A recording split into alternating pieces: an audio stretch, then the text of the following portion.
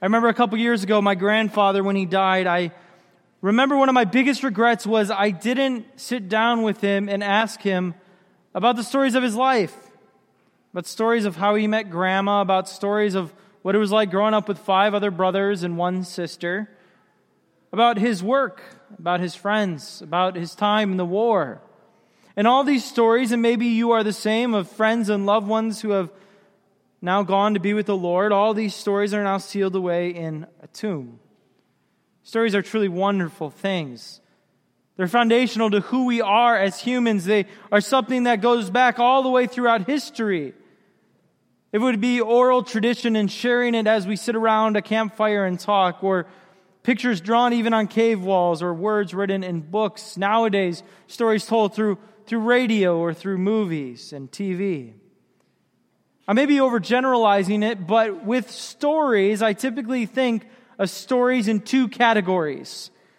The first are those stories that shape us, that have an impact on us, that challenge us and feed us or encourage us and inspire us. They work within our hearts and they call us to some kind of action, to do something. For me, it's Braveheart. And you get all misty-eyed, it's not the onions, it's the story. And you get all misty-eyed and you're like, I want to go and do something great now. And it wells up within you. Perhaps you know those stories. They're the go-to stories. They're the ones you watch or you read again and again and again, and you can't stop but listening to them. And then there's stories we simply consume. They're nothing more than some story to consume and move on. It's simple passing of information, but little to do with it. We receive a story all the time. We're experts at this as we have an infinite amount of stories in the palm of our hands that we can access infinite information even though we don't always know what to do with it. And we love to share these stories. We love to talk about these stories. Such as, did you hear the score to the Cubs game last night?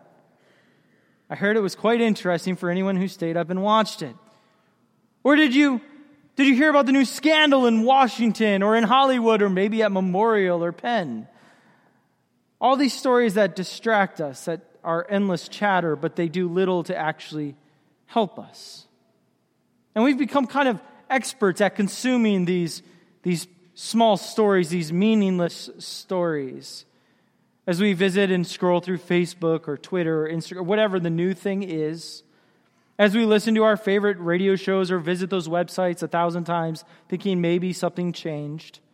We're professional consumers, if I may, of pointless stories that have no value. It's kind of like, if I like food, it's kind of like, think of it in food terms. If you ate nothing but Big Macs for a year and you all of a sudden expected to lift 300 pounds, you wouldn't. It's absurd.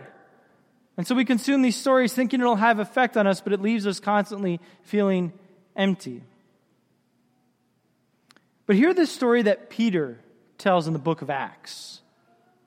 Peter's telling them a story. That's what it is. Now, many stories can be fables or false, and many stories are true. That's just the reality of story. But when Peter tells a story, he's not telling a story in the vein of a Greek fable. He's telling a real story, a news story, something that happened. That's what the gospel means. The word gospel means good news. It's an account of real events. And he's telling the events that happened in the life of Jesus that transpired over the past couple months and what it means for all those who gathered, ultimately for the entire world. And listen to where Peter starts. Peter doesn't start with 30 years ago, a baby was born in Bethlehem. He doesn't start there. He starts at the beginning. He says to the crowd, the God of Abraham. Go all the way back to the promises of God. The God of Abraham, the God of Isaac, and the God of Jacob, the God of our fathers, has glorified his servant Jesus, whom you handed over and denied in the presence of Pilate when Pilate, decided to release him. Peter wants to make clear to them that this is nothing new, that this story goes all the way back to the beginning.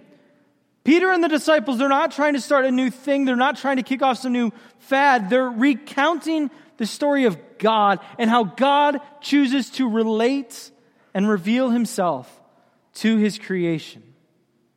And so he continues and he looks at the people and he says, the author of life you put to death, but God raised from the dead.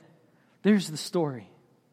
And I don't imagine Peter scolding them, but rather just telling them this story.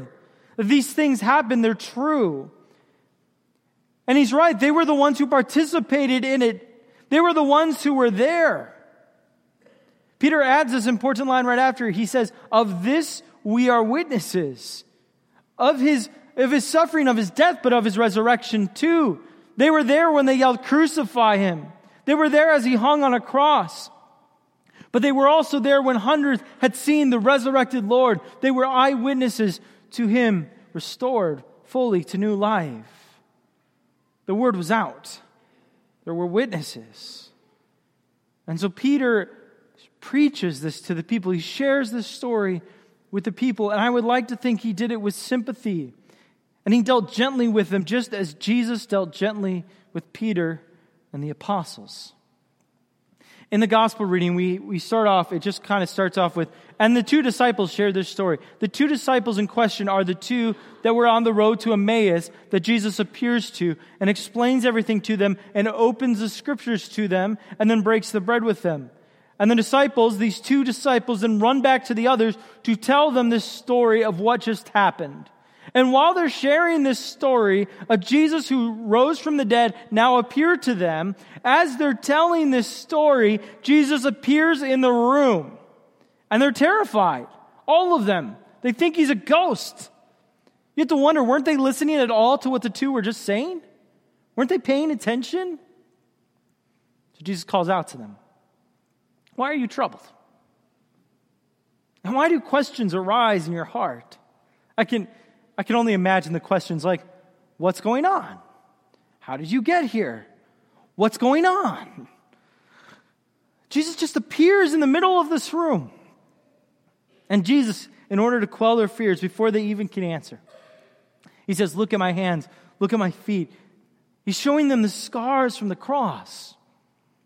He says, see that it is I myself, touch me and see, because a ghost does not have flesh and bones. As you can see, I have. And they do exactly that, and the fear starts to turn to joy and amazement, but Jesus doesn't stop. As if to further prove he's physically real, he does something really awesome. He asks for food. Food is great. Can you give me something to eat? And so they give him a big fish, and he eats it in front of them. Why is that in there? In all the things in the scripture, why is the menu in there?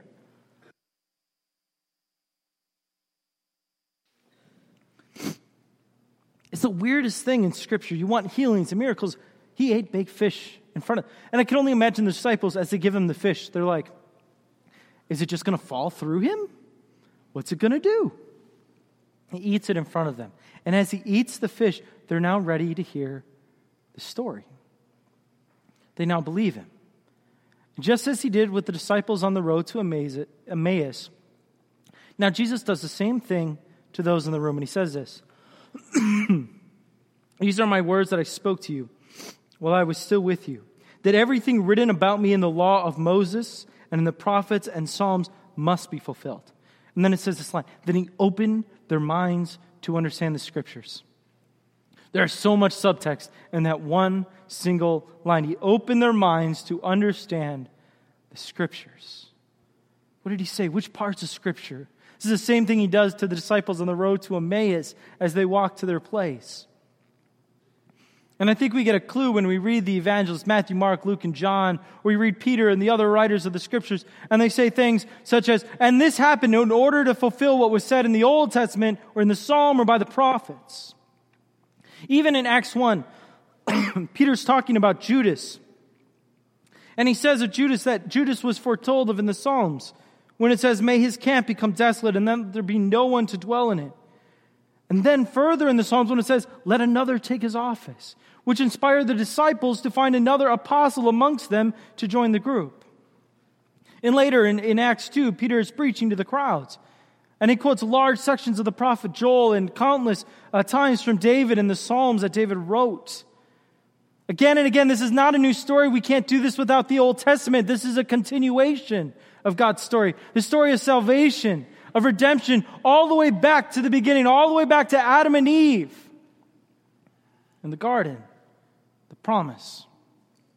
Thus it is written, Jesus continues, that the Christ would suffer, rise from the dead, and on the third day, and that repentance for forgiveness of sins would be preached in his name to all the nations, beginning from Jerusalem. You are witnesses of these things.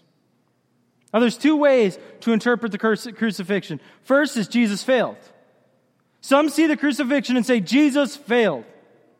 It's what the disciples thought as it all fell apart. It's what everyone thought. It's what the crowds thought. Caiaphas, Herod, Pilate, they all thought it was failure. Thank you.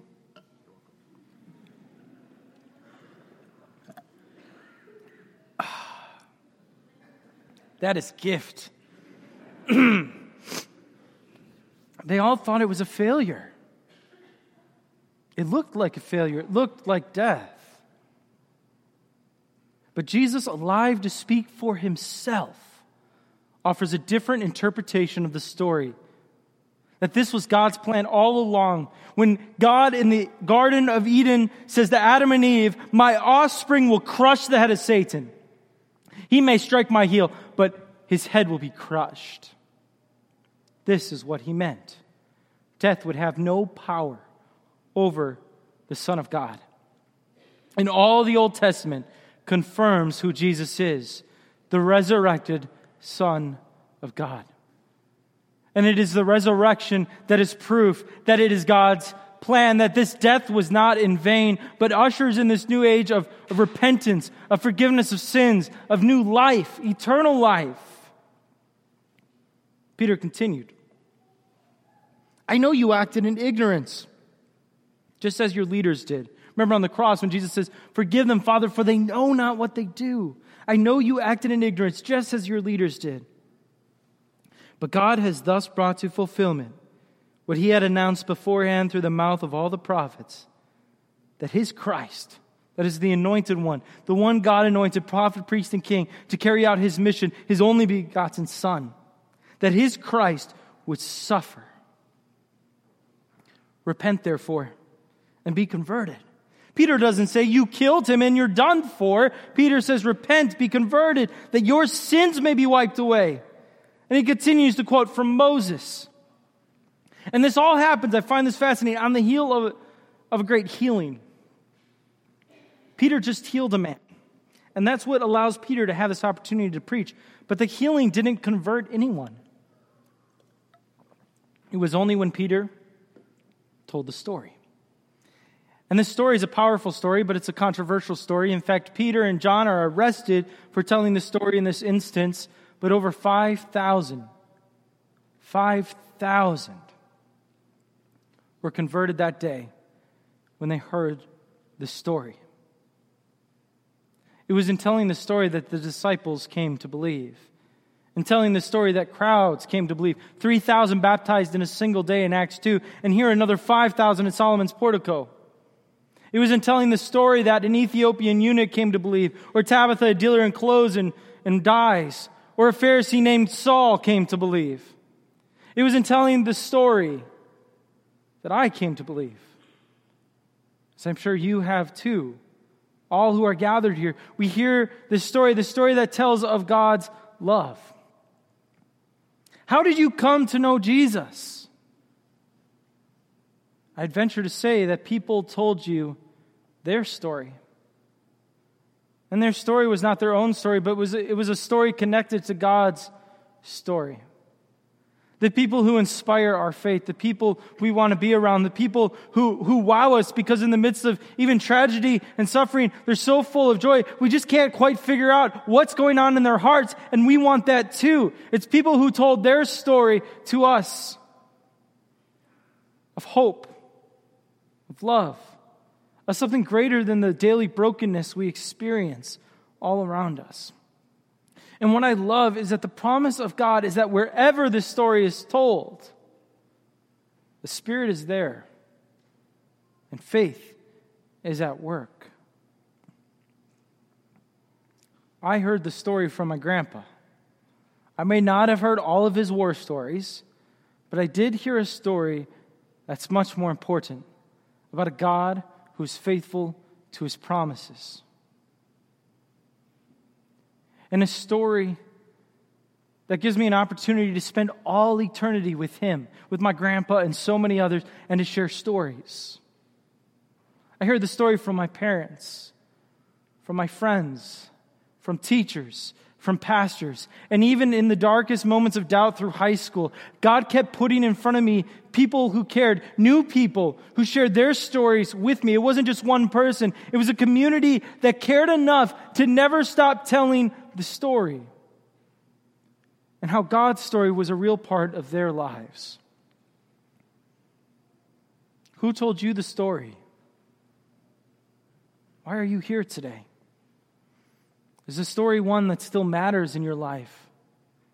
Because like a good book or a good movie, it's one we need to constantly come and hear his promises. Because that's what the story is. A story of promises, a story that shapes us, that transforms us, that works on our very hearts. Who told you the story? Think of all the stories in the world. All of them. Which ones do we listen to? Which ones do we tell? What was the score of the Cubs game? Anyone? 14-10. It is possible they scored 9 runs in the bottom of the 8th inning in a 25 whatever degree night to pull off the win. And guess what? Next week, we'll forget. It doesn't take much to answer that question, does it? If you read a box score, you can throw out numbers and statistics or whatever else. Let me ask you another question.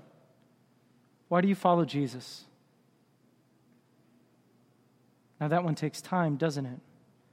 That one takes our attention, requires our focus, and ultimately requires our life and our heart.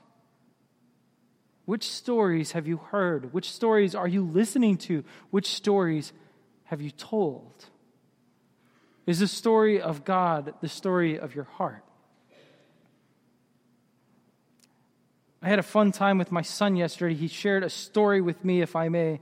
He loves and trusts Jesus so much and thinks Jesus is involved in the smallest of all details, which is awesome.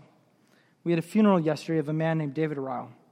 And I was telling Desmond I was going to a funeral, and he's like, oh, Jesus must have been busy this week. And I said, why is that? He goes, well, he's preparing a room for the guy. I said, well, yeah. I was like, what does he got to do to prepare the room? He's like, well, he's got to make sure there's no bed bugs. Now, bed bugs in heaven. There's a thought. My son truly believes Jesus is involved in the littlest details and cares that much about our lives. And now that's part of my story. And maybe today it's part of yours. Which story has the power to change your life? It's the story of Jesus. The story which saves, the gospel, God's story. The story of the one who died and rose again for us so we can share in that life. And we need to be hearing it all the time. And we need to be just living it too. That it may be the story that shapes us, not just now, but for life eternal, where we gather with all the saints in the glorious realm of God's kingdom. In the name of the Father, and the Son, and of the Holy Spirit. Amen.